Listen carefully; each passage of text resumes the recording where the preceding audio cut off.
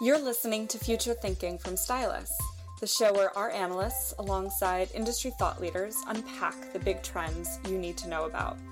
Find out more about what the future holds for your business at stylus.com. Hello and welcome to Future Thinking from Stylus. I'm your host, Christian Ward, Head of Brand Engagement and Multimedia Strategy at Stylus. Today, we'll be discussing the power of biophilia and how nature can contribute to better workplaces, buildings, and cities. To discuss this, I'm very pleased to say I'm joined by Thomas Heatherwick, designer and founder of Heatherwick Studios, which brings the practices of design, architecture, and urban planning together in a single workspace. Heatherwick is behind recent acclaimed developments, including London's Coal Drops Yard, and is currently working on 30 projects in 10 countries, including Google headquarters in California and London. I'm also joined by Dewi Pinatih, Stylus's senior editor of product design. Welcome to you both. Let's start by defining this concept of biophilia, which I know, Dewi, is something you talk about a lot on Stylus. Perhaps you could give us a quick introduction to this concept. Yes, I'll try. So biophilia is the term used to describe our innate and genetically determined affinity with the natural world. So it explains that we are drawn to environments that have supported human life in the past. So responding to nature is part of our genetic makeup. And we're becoming more and more aware of the benefits of being in and around nature on mental and physical health. During lockdown, many of us have craved it, and it's making us realize that nature is not a nice to have, but really a must have. And it's also why our team fell in love with the STEM desking system, Thomas, you designed when we saw it at the London Design Museum. So what can you tell us about this STEM design for those who haven't seen it, Thomas? In the studio's work over the last 2 decades, the focus has been on how to make environments that are more human-centric, I guess. I'd witnessed design as a very cerebral thing that felt like it thought it was dealing with function, and it defined function too narrowly and forgot that emotion is a function. And there was no point making something, whether that's a piece of city or a building or furniture or place, if it's a kind of concept but doesn't emotionally engage the users. And so in different ways with the different projects we've been working on, we've been trying to think of that. And that's gone from the macro scale, such as a project like our 1,000 Trees in Shanghai, where we are integrating so much nature that it will take 21 tons of carbon out of the air when it's completed and create oxygen for 2,000 people. But it was interesting during this strange pandemic time that we've all been sharing across the world to also think about how that might affect the more immediate scale of furniture around us. And the STEM desk that we developed in fact, it isn't really a desk, it's a leg. And the leg is like a G-clamp and can clamp any surface that you put in it. And it was a reaction against the plasticized desking. Just the word desking is like a horrible, it gives you a feeling of all those plastic trims pushed into laminated chipboard. And the project is legs. You could buy one or you could buy 400, and it holds, it simultaneously also is a vessel for nature. Back in the old days, in the time when I was being brought up and studying, you'd often have people who would be sitting there, and then they'd have to, every hour they'd go off and smoke, and then they'd come back and had reduced a few hours off their life, but they came back with a clear head. They did actually come back with a sort of perspective. And there was a couple called Rachel and Stephen Kaplan in the 1980s who developed attention restoration theory, I think, which had a handy acronym of ART.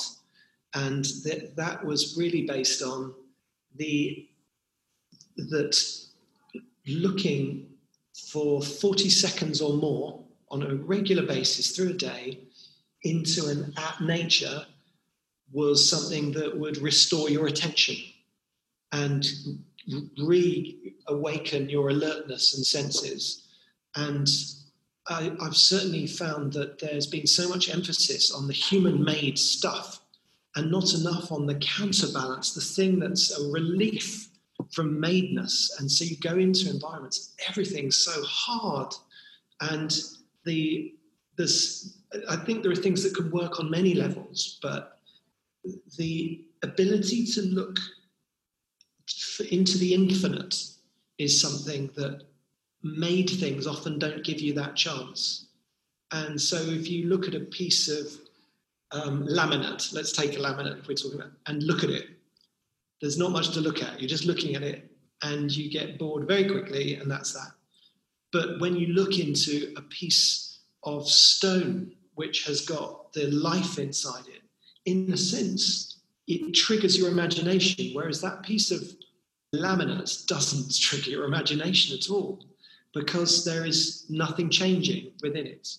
And in our work in Asia and in China, some of the scholars' rocks, and these were very old things that people would have in their homes, but they're amazingly abstract. I think we invented abstraction, but actually they were using and even helping to shape these into things that you could look at, and you could almost infinitely look at, because your mind could see it like clouds or like flames or like the sea.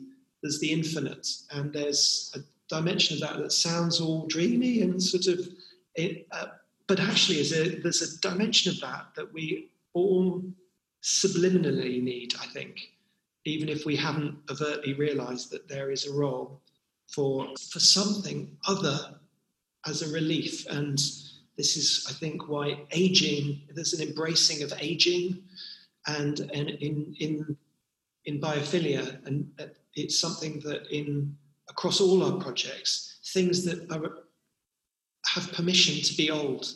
And I think in Japan there's the term wabi-sabi for things that patinate and enjoy imperfection. And I think it's a funny one in our lives. We have to learn to accept imperfection in ourselves, in others, in materials, and yet the architectural and the built world has created amazingly perfect objects and places.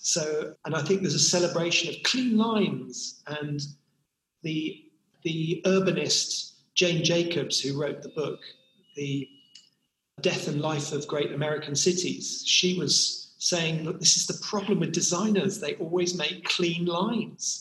Basically, and cities don't want to be clean. The cleaner the lines of the planning of cities, the more sterile they are. And I'm very interested in those forces that are at play in the designer's mind that wants to create order and pattern. And the force of the subtle. Like if you say, oh, that's subtle, it sounds good. I mean, who would ever disagree with subtle? As a word, it just sounds beautiful, and we all think we're subtle somehow. And yet that subtlety in city planning made some phenomenally boring things that actually we are now pushing back against in our need for more interest, diversity. And I think diversity for me is a big key of something that's needed more, not only in the people who design things, but also, hopefully, as there's more diversity in the people who design things, in the outcomes of what's designed. You just mentioned the diversity in cities, and you mentioned 1,000 trees. And I think it's so interesting in some of your Asian projects that, you think beyond the building, so it becomes almost like a sloping hillside or a valley. So how do you think about changing that landscape as part of architecture? Well, I always found it, ever since I was little, I was a bit bemused as to why buildings hit the ground so rigidly, and that the relationship to ground seemed something that was worth looking at and exploring.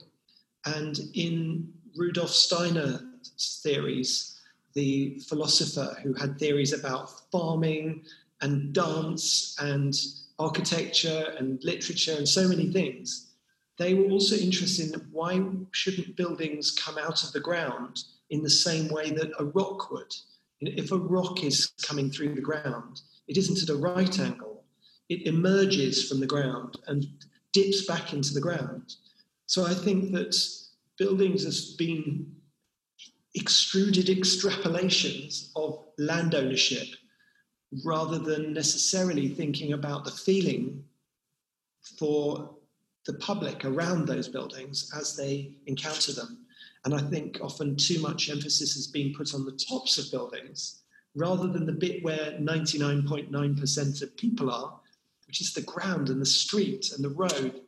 And so I'm trying to sort of put a focus there, but I think that the silhouettes and the relationships to the ground, and I suppose in the things we're doing, we've been trying to question and explore, research those things as much as possible. The 1,000 Trees really was softening the edge, because right next to us is the main art district in Shanghai called M50. And that art district consists of a collection of approximately 2-story industrial buildings there was a flour mill, and then there were plastics factories, and it felt that slamming up against them with a 30-story building didn't seem polite, and also it also felt that our job should be to make the art district become bigger rather than be the wall against the art district. So this is the first half of the project that's now nearing completion, and many of those trees in it have already been sitting there for 2.5, 3 years and are really thriving. And it's sort of, I suppose, some of the thoughts that we drove a project like this feel more relevant than ever now with the global pandemic that we've all experienced, because they've been about making outdoor space an acceptable part of our lives in the work environment, in every context, which we've had these sort of two very binary thing of the outdoor world as if it's just a polluted, terrible, disgusting thing, and then you're suddenly air-conditioned, hermetically sealed indoors. And that project, by that move of making something that came softly to meet the art district buildings, allowed us to make 300 outdoor terraces, which meant that even a coffee shop could have an outdoor terrace, or a children's kindergarten space could have outdoor spaces and work. How often so often homes have balconies and outdoor terraces, but workspaces don't. And yet we spend more of our time in the past was spent in workplaces. So why wouldn't you have the qualities you aspire to in your home in a workplace? Of places you can be outdoors, in nature. What are the things that bring out the best versions of ourselves? And the old-fashioned workplace. It's funny to call it old-fashioned now, actually. Mm-hmm. 1 year ago, ye olde workplace, it seemed to be chasing a weird idea of the worker as a statistic to be efficiently handled. And we've been designing workplace for a number of years now on all sorts of different projects. And it was, I think back to all the funny conversations about efficiency, efficiency of movement and efficiency of seating people at desks. And efficiency means nothing if you don't actually have the deep engagement and enthusiasm of a team.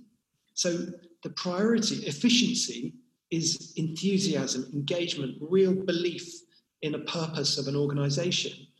And this so-called efficiency follows after. It isn't the thing that leads, and then you'll have default loyalty and purpose. So everything down from the micro to the where you sit, and the potential to be surrounded in your workplace by something that's alive and living, to the scale of city. How do you make cities that feel truly varied, but also nurture the human scale? and sort of most importantly, sort of bring us together. Because certainly this situation has given us lots of excuses to not be together.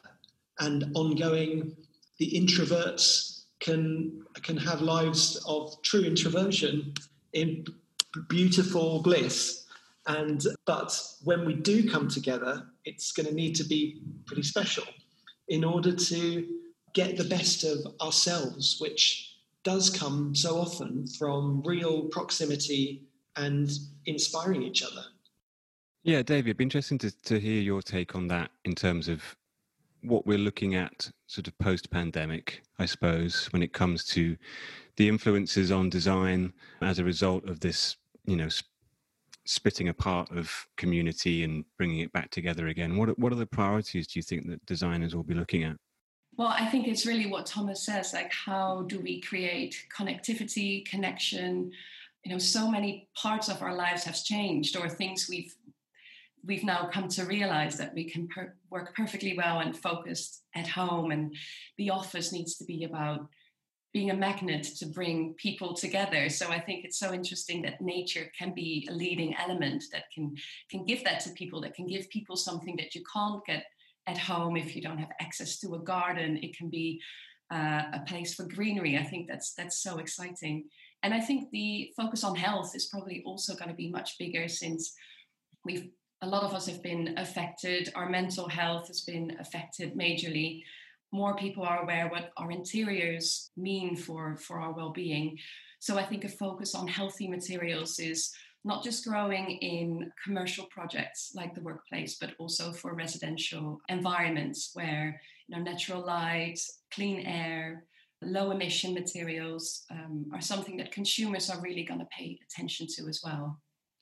Yeah, Thomas, I believe that your project, the Maggie Centre in Leeds, is a charity centre that provides support for people with cancer and their loved ones, and it's immersed with plants inside and out. So sort of, as Davey was talking about, this idea of how nature can be healing and help with mental health. Could you discuss a little bit about what the design motivations were behind that?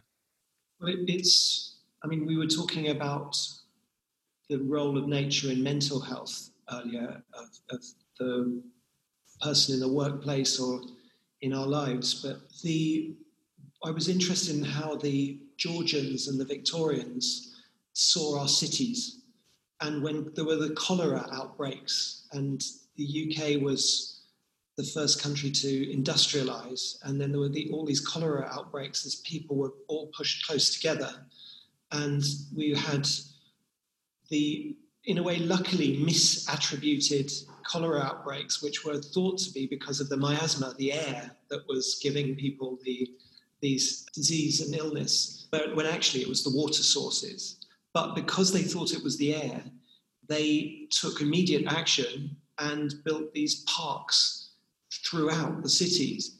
And so British cities have historically been the greenest of their size in the world per head of population, because the Victorians and Georgians sort of insisted on these integrating nature in that way. And so we've got this legacy of street trees, heathlands, parks, and green squares throughout, rather than the sense you have one big park in a city and everywhere else is a sort of hardcore city. And so I found it powerful going to other places in the world where that isn't there, and it takes you a while to diagnose, and you think, why don't I feel good? And then later you realise there were no street trees, and you think, no street trees, that's so powerful. And when we were working on the project at St James's Hospital in Leeds in the north of England, we were asked to create a cancer care centre, and the site we were given for this building was the last green bit of site on the whole hospital campus. And we were just there going, oh no, we don't want to be the ones who kill that. And in fact, it was a rubbish dump for the construction waste for a car park. So there was this, and they'd just put a thin veneer of grass turf across the top and a couple of bushes. And so we used it as a spur, I guess, for something that we were interested in anyway, but also felt very emboldened by a duty to the hospital patients and staff to try to heal up that piece of land and give back more than we were taking away. And so instead of the building as buildings so normally are these boxes, just bang, goes down the dead box. And even if it's a sort of interesting dead box, it's still a kind of pushes away, repels its borders. We thought, well, what if it felt instead like we lifted up the garden? And it also, when you're making a place that's about healing, it seemed to us that nature is a really important component in that. And the ability to create horticulture on the hospital site that has never been there ever before, and basically use it as an excuse to make the most amazing garden.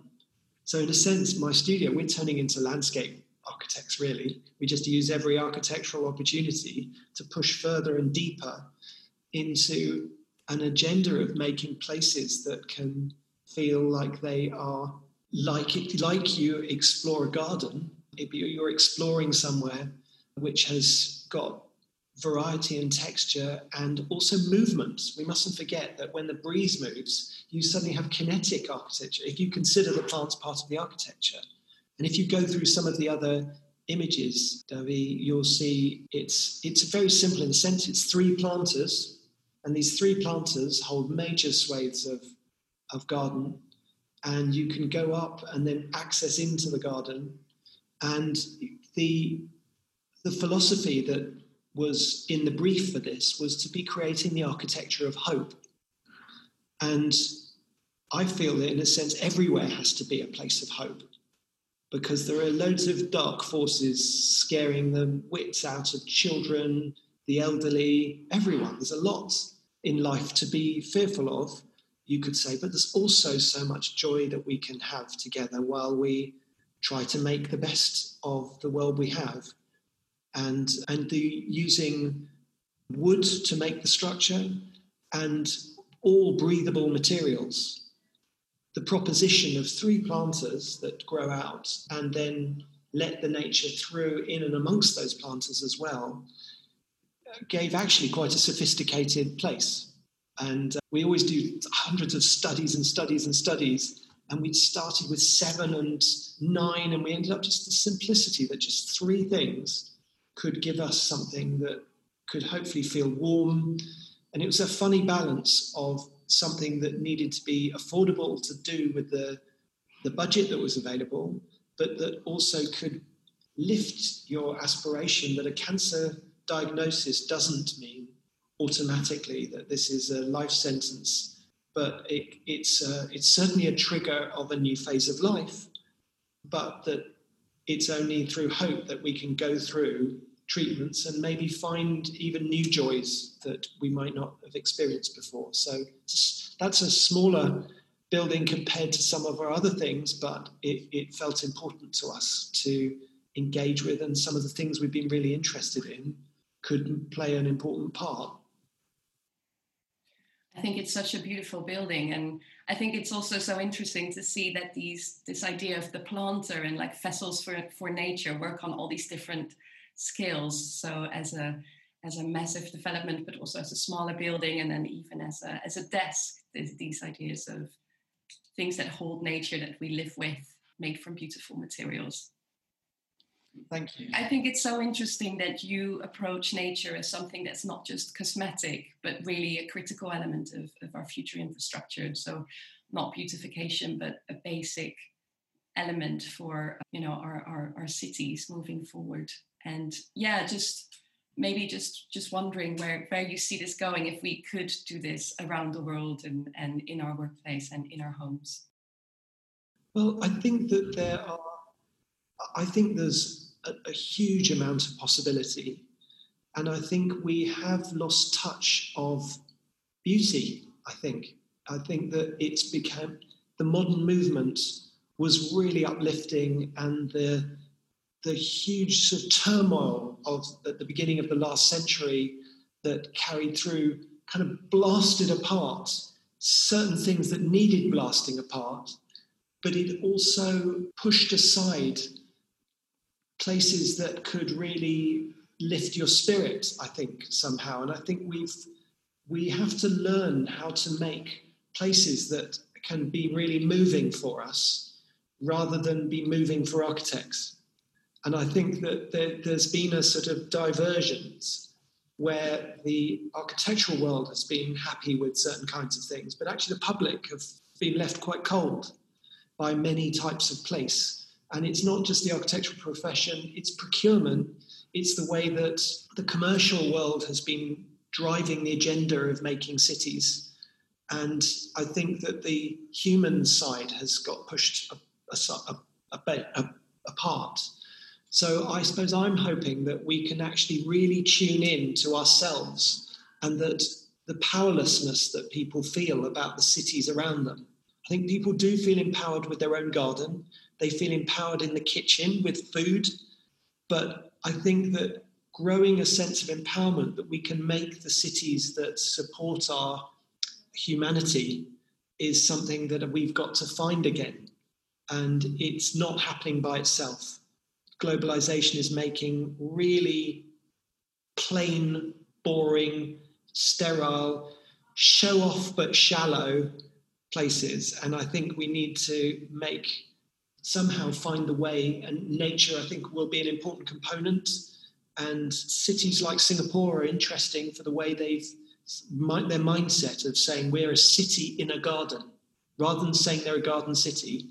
They're embracing density that can make excitement in a city, but they're also embracing major pieces of the emotional side of nature, not as a stick-on decoration. And in Tokyo, we're doing a very major city centre project where we're creating huge amounts of landscape at the same time, hand in hand with making workspace, living space, even spiritual space, and teaching space and shopping space all together. So I think that things can coexist. And I think it's an interesting time ahead, but I think it's growing in people, the feeling that something can be done and that real sustainability is going to be both the environmental performance and massive reduction in the carbon, but also thinking about how people must love places. And without love, nothing is sustainable anyway. So it sort of sounds so dumb and basic and a too neat a way to end a podcast. But I just think it's true. No, I think that's a perfect way to end the podcast. Thank you so much. So much food for thought there. I'm now going to spend 40 seconds looking at some nature to recharge my brain. And I hope you listening will do the same. So thank you so much. I'd like to thank my guests, Thomas Heatherwick and Dewi Pinatih. And thank you for listening. I hope you'll join us next time for more Future Thinking from Stylus. You've been listening to Future Thinking from Stylus, the show where our analysts, alongside industry thought leaders, unpack the big trends that you need to know about. Find out more about what the future holds for your business at stylus.com. And if you like what you heard today, make sure you subscribe to Future Thinking in iTunes or Spotify or wherever you get your podcasts to hear new episodes as soon as they're available.